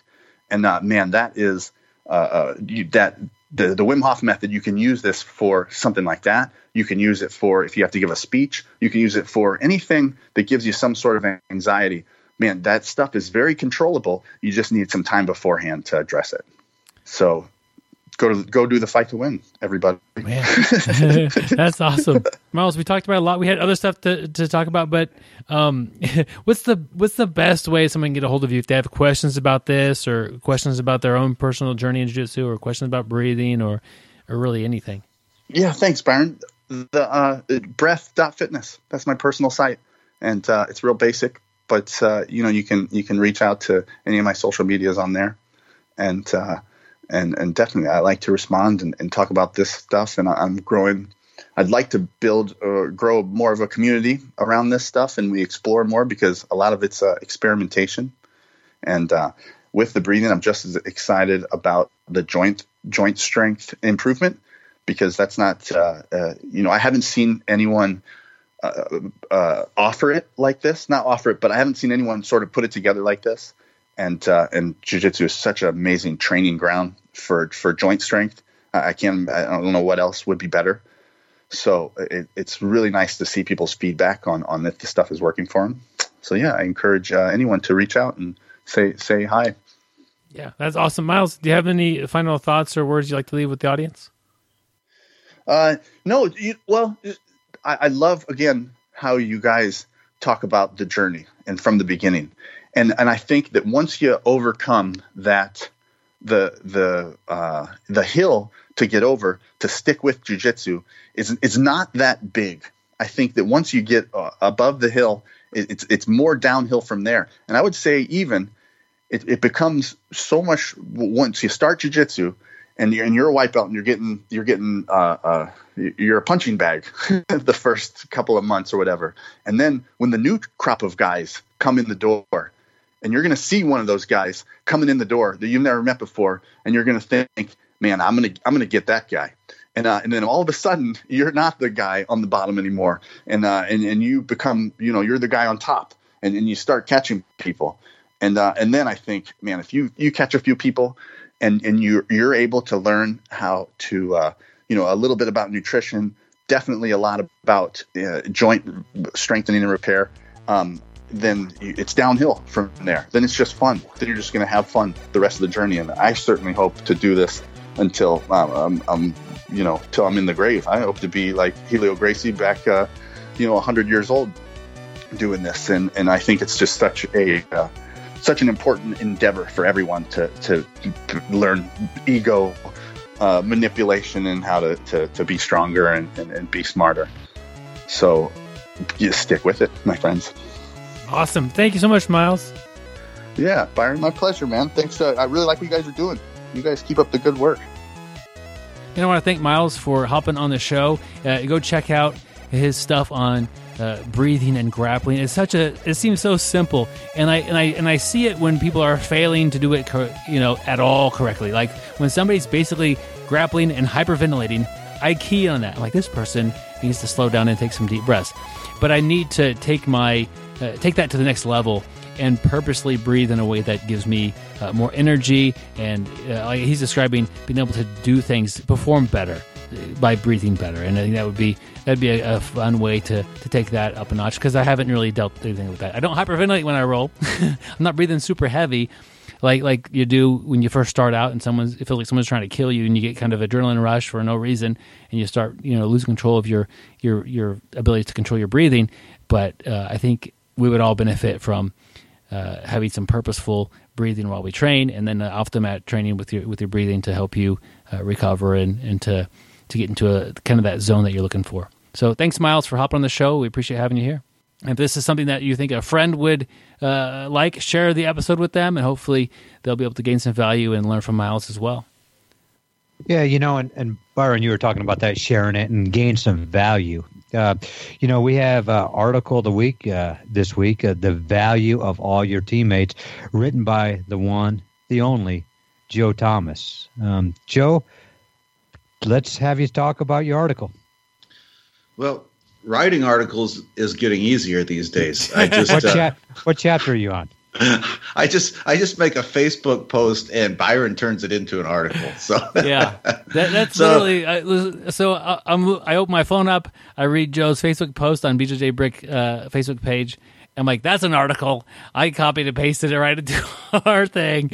So Joe, amazing job with our social media stuff on Facebook. And I didn't mean to steal it from you, but I was just, when I saw that, I was just so impressed by what you had pointed out here. Well, I just want to say that sometimes I feel like I'm giving myself too much credit when we say these are articles. This is more of just a blog post, but it's just an idea that I think is valid. And Byron, I appreciate that you liked it as well.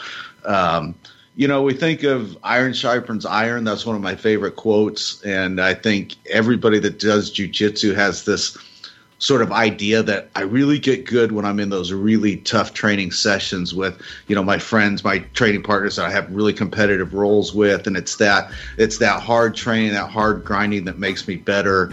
Iron sharpens iron. And there's definitely some truth to that. But what I pointed out in this little Facebook post was that leather also sharpens iron. You see somebody sharpen a razor blade and they're putting it on a leather strap, and a stone wheel is oftentimes what's used to sharpen axes, and these materials are much softer than iron, yet they still sharpen iron. And so you think about how that relates to jiu-jitsu, and it's sometimes when you're rolling with a lower belt that you have the opportunity to really get good. And Byron and Gary, I'm going to let you guys speak to that a little bit. I'm going to just do a little twist on this, and I'm going to say that it's also a two-way street. And I'm often in the position where I'm the less skilled grappler, and I know that sometimes my training partners are doing things that are helping them get better, which are also allowing the roll to be more competitive. But we both have to learn how to roll within that context so that we both get better. And I just want to say that as a lower belt, there's some things that you can do to make that happen, and there's things that you can do to make that stop. And I just wanted to touch on a couple of them. And one is, it's easy to get maybe almost a little offended when you start to get the idea that your opponent's just giving you things. You know, you're like, I know I only got that guard pass because he let me, and, you know, I don't need your sympathy or whatever. They're not doing it out of pity. So you got to get over that, and you got to take the opportunities when they come. I've got a couple of coaches that there's no way I'm mounting any offense unless they let me. But when they let me, I can't get my panties in a wad because I'm offended that they're showing me sympathy or whatever. I've got to take that opportunity, and I've got to roll with it. And that's how we both get better in the role. The other thing I see white belts doing often is when the upper belt gives them an opportunity, they get this look in their eyes like, this is my chance, and it's all of a sudden full-on wounded cougar mode, and they're scratching and clawing. And, you know, if you're rolling with an upper belt and you get a glimpse of his back and you just do everything you can to get there, including fish hooks and, you know, eye gouges, and he's not going to give you that opportunity again later. So as a lower belt, when you're in this situation, there's things that you can do to facilitate it. You guys, you're both usually the more experienced grapplers, so I'll let you speak to getting the most out of a roll when you roll with lesser experienced guys. I just want to say, Joe, you don't want to get your pants in wide. You do what you want, you know, like that's your own personal situation. No judgment here, my man. So however you want to keep them, that's fine. Yeah, when you were talking about that, you know, I was eating a sandwich and I threw up mildly. So, yeah, I try not to think about that. But, Joe, I have to say I never really read your article quotes. And I've heard this many times, iron sharpens iron. And I always said, hey, I think that's great. But I never thought about where you took that. And, you know, as you were talking about it, you know, the leather strap, stone wheel, in reality, many things sharpen an axe. And I was like, oh, man, that is brilliant. Wait, I'm stopping right here. Joe, you won the internet again this week. So, yes. Yeah. Funny, Byron never wins it, but Joe wins almost every week. How do you win? What part of the article gets the win? Is it the title? It's the. Is it the graphic? It's saying iron sharpens iron isn't just the truth. You know, the leather strap will also work, and but this is so true. I mean, you think how many times you roll, like you said, Joe, if you're rolling with one of your instructors, but. You know, I really like rolling with lower ranked people, and you know, I like to give positions. And when I try to give a position, I try not to. You know, you were talking about Joe, though. You got to, you know, some people get their panties in a wad if they realize you gave them the position. I try to almost make it like I didn't give you the position. I try to, you know, pretend like I make a mistake and get put in there, you know, for that reason. But you know, I just love it too. I'm getting in positions that I'm not in every day. You know, I like to, you know, lately I've been liking to get caught in an arm bar and seeing if I can hitchhike or escape out of it. You know, it's really helping me on that. And I don't know, I just really love that, trying different things that, you know, I may not be good at. And it makes my game so much better. I mean, sometimes I think that, you know, going against a lesser person makes my game better. You know, I'm not as much, you know, going for the win. You know, Byron, you always say, you know, you want to have people better than you, people the same as you, and people lower than you. And, maybe just because of my age now and I'm not as fast and, I'm really trying to learn a lot more instead of just winning. But I really like rolling against people who haven't been training as long as me. And, I love it when they tap me out. And I've just learned so much from rolling with people who haven't been doing it as long.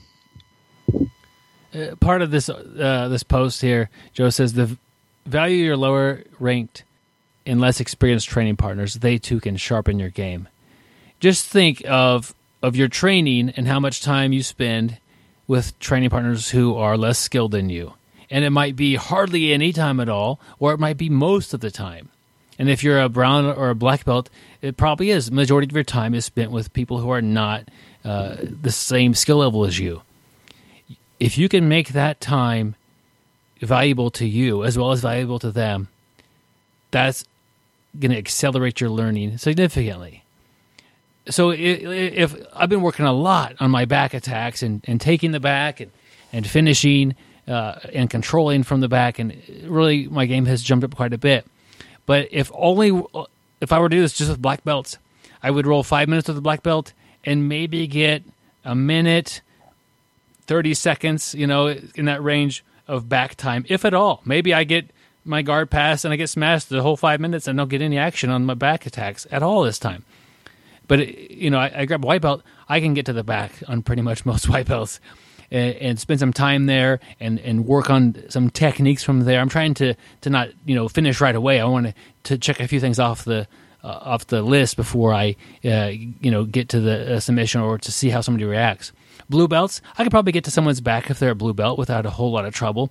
Purple belts are going to fight a lot better, and it's going to I'm going to have to execute my back takes a lot more efficiently and have much more timing with those. And as the list, as you go up the chain, it becomes much more difficult. But if I want to get 5 minutes of rolling and get several minutes of working on someone's back, they're not going to be a black belt. That's just not going to happen. They're going to escape, or I won't even get their back. And so that's just one example of how you could do that. So if you find yourself as the highest ranked person in the room and you're not getting any value of training with your lower ranked training partners, your jiu-jitsu is really kind of stagnating. You need to find ways to gain value. It might just be you work on your escapes more often. I really like getting a white belt that's almost almost blue is how the order that goes, or a blue belt, and just getting right into their A game.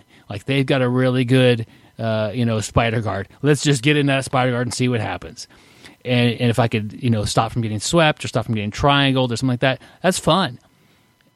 If it was a black belt, I wade right to their A game, it's game over, which is also okay. But it's you shouldn't, if you're upper level belt or have a significant skill, you shouldn't be avoiding their best parts of their game. You should be getting into that, helping them develop that a little bit more, giving them some tips, and it also helps you because good blue belts have really good parts of their games that should give you some run and push you a little bit. So it's really up to you if you're not learning something with grappling with a less experienced person.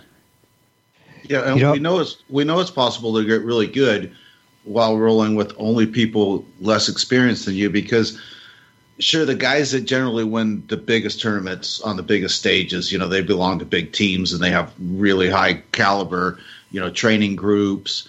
But you also see a lot of brown and black belts who come from small towns, and like my instructor, both of them actually, they may go weeks without getting to train with another black belt, and they still are getting better at jiu-jitsu. They do well at tournaments, so it's possible to do it, and the proof is there. So yeah. The other thing I would add real quick, if you are a purple belt somewhere or a brown belt and you're getting one roll with your coach that's a challenging roll, and then pretty much you're rolling with a lot of blue belts and white belts, I know an audio book that can help you kind of figure some of this out. It's called 6 Games for BJJ. Just to get back to that, that really is a great tool. If you're having a hard time figuring out how to get better rolling with people that are significantly less experienced than you, playing some of those types of games will help. Joe, I just want to go off the title. In there's the value. We also have team, and we have teammates. And, we're talking about, all different skill levels in your gym.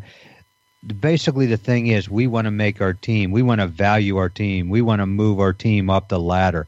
Everybody's helping everybody out. So sometimes you're going to be going against the better person and you're going to be surviving and working your defense. Sometimes you're going to be the more experienced person and you're going to put yourself in position so the other person can work too. I mean, I can just take the person who's my teammate and not value him and just smash him all the time and, just give him a sore neck every time after rolling. Or I can smash them some so they get a little bit of that. I can lighten the pressure up and let that person work to work on their offense, to work on their positioning, to work on being stable in a top position, and I can work on my submission defenses. So it's all about your teammates. It's all about your team getting better, the value you place there. And this is a great article written by Joe, but I just love the name value.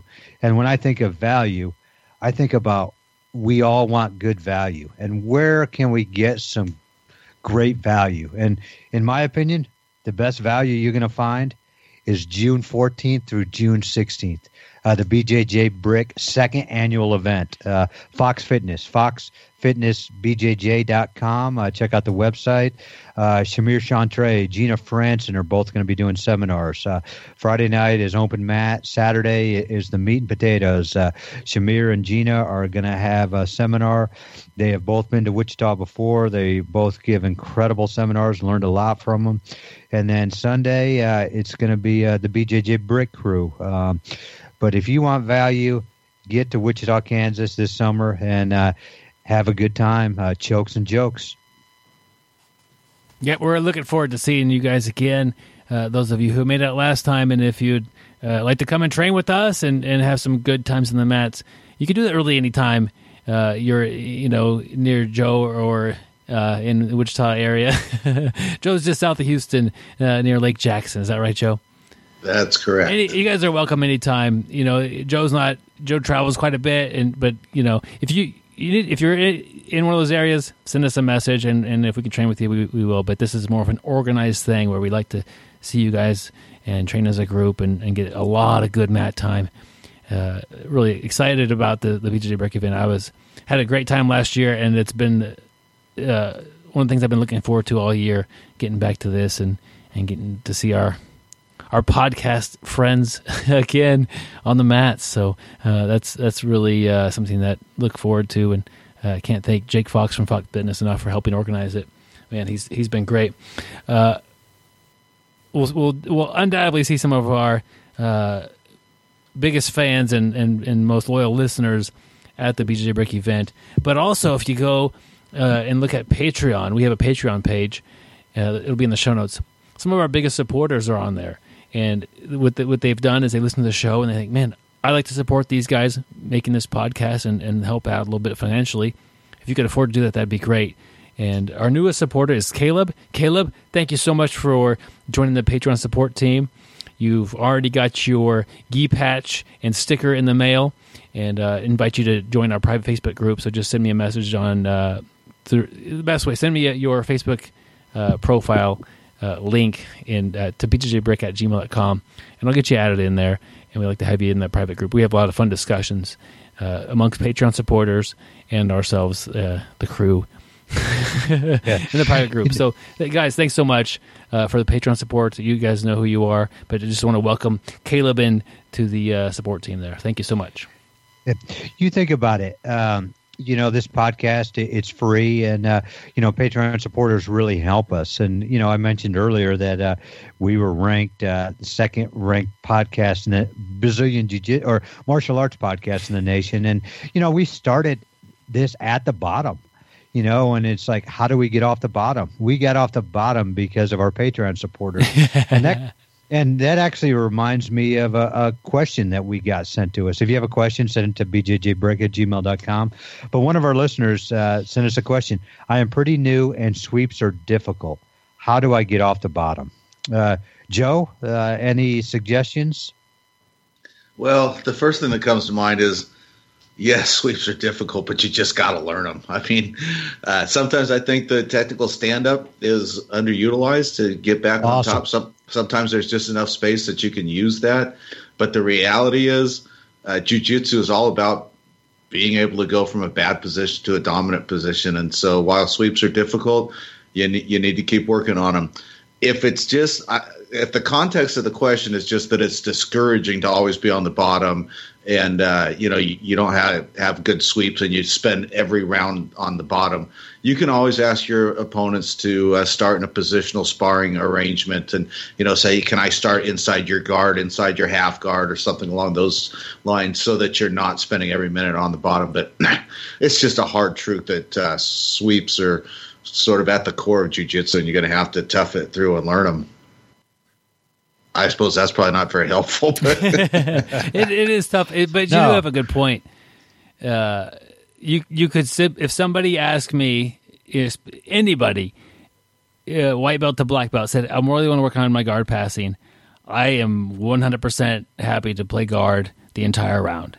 And that would be... Yep, I've never seen anybody turn it down. Yeah, that's a easy... I mean, it's not really technique-wise, but if it's just frustrating playing on the bottom for all four of your roles, just ask, hey, do you mind if I work on my guard pass? I haven't been able to pull off a sweep yet today. I always kind of poke fun at myself if that's the situation.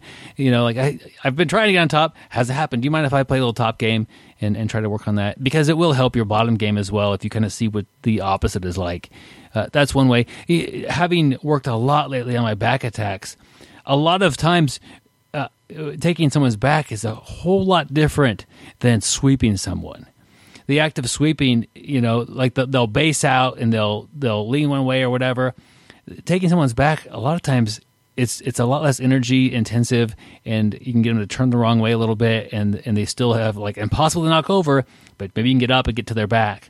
Another thing that happens to me quite a bit is you start like a guillotine, and people will try to avoid that, and they'll fall to their back.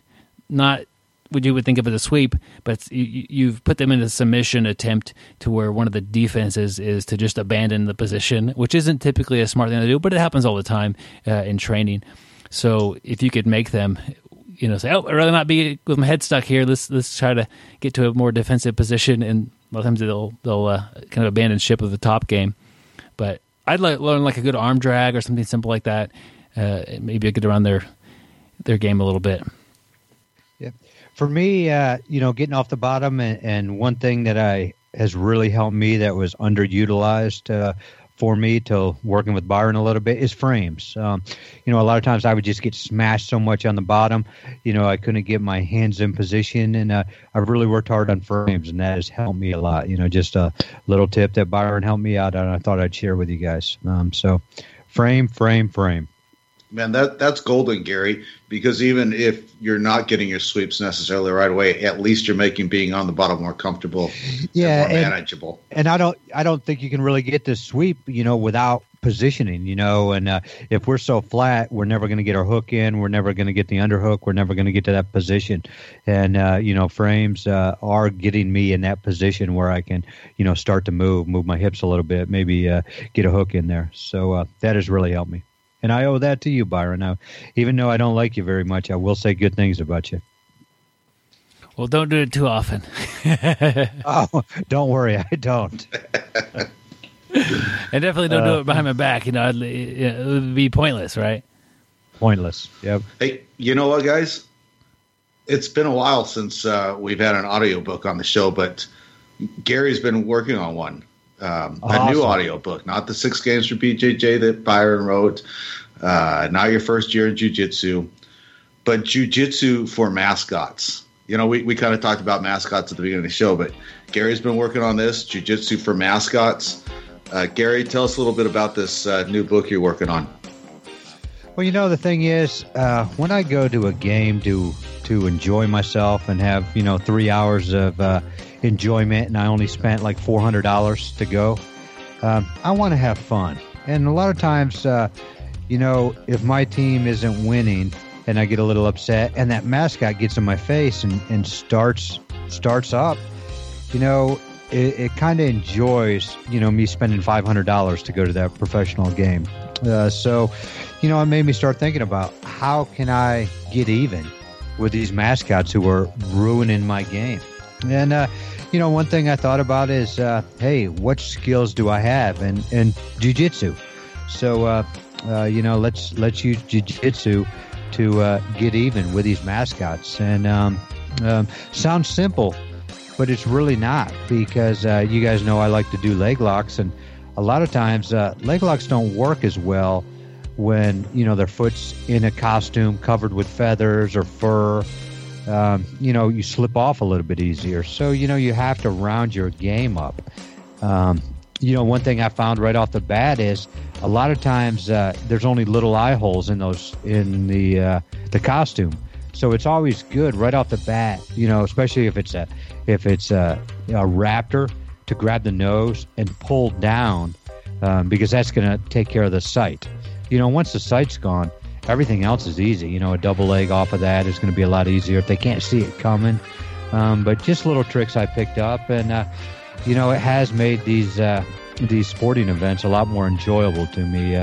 When that mascot comes over and gets in my face.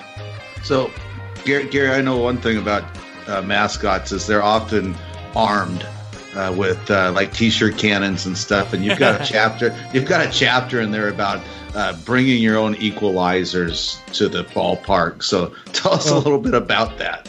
Well, that's good that you said that, because that actually did happen to me. I took a T-shirt cannon from close range to my private parts. That wasn't very fun at all. So what I've started doing, first of all, is, right off the bat, we got to have defense. I know a lot of people say, the best defense is strong offense, but once you get hit with that T-shirt cannon, boy, that really hurt.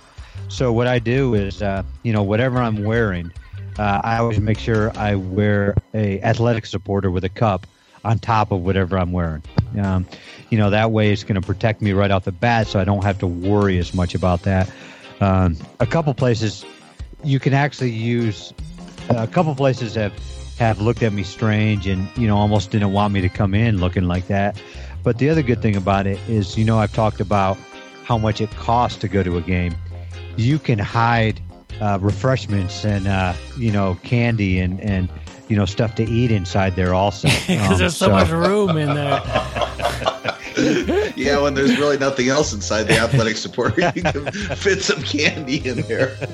Well, maybe I guess nobody wants to share with you, Gary. I might be the only one who has that problem, but it has taken the average price down from $500 to $419.99. So. Yeah. So that has really helped me a lot. If you're at a game where Gary's the mascot and he offers you like a king-size candy bar, just turn it down. He smuggled that thing. But yeah, I'm really excited about it. I know a lot not that excited.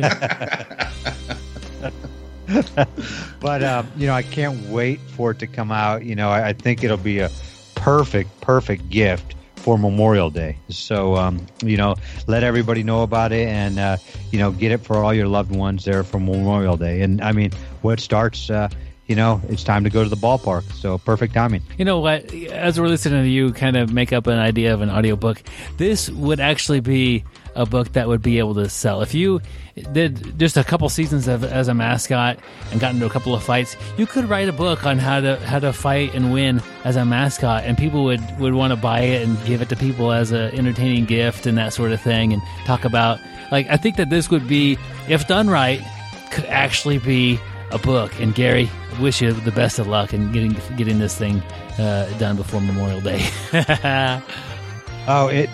If I don't have it done by Memorial Day, it'll actually be a great Labor Day gift. So you have your choice. Could you imagine walking through a bookstore, if they still have those in your area, and seeing a book about mascot fighting and not picking it up to look at it? Oh, everybody would get it. It's, as I like to say, the gift that keeps on giving. Well, I frequently go to half-price books up in Houston. That's what we have in our area. And I always go right to the athletic books first. Look, they've always got a martial arts section, and see if there's anything interesting. And I tell you what, if I saw BJJ for mascots, it would not be on the shelf anymore. When I walked out, it would be in my bag. Yeah, but you're going to put it in your bag and walk out because you actually could get in trouble. But I guess that would be its own BJJ audio book, how to get yourself out of trouble from shoplifting using BJJ. So, yeah. No, I guess it's 101 ways to test your BJJ abilities. Yeah. There you go, Joe. All right, good one, Gary. Thank you. Well, Gary mentioned briefly about having a cup that he could store things in. Next week, we have Craig Diamond, and he's really a person who has engineered an entirely new cup and system to help keep you safe, and made a lot of difference in the MMA community. And I'm a guy who doesn't wear a cup, and talking to Craig, he's kind of given me an idea. Maybe I have a reason to, and maybe I should, because the times I have worn them, they've been very uncomfortable, and I don't typically get racked a whole lot. But you know what? The times you do get racked, it does kind of suck. So it's an interesting conversation. We talk about business. He also does jiu-jitsu. And we talk about staying safe on the mat and a lot of different aspects. So it'll be an interesting interview.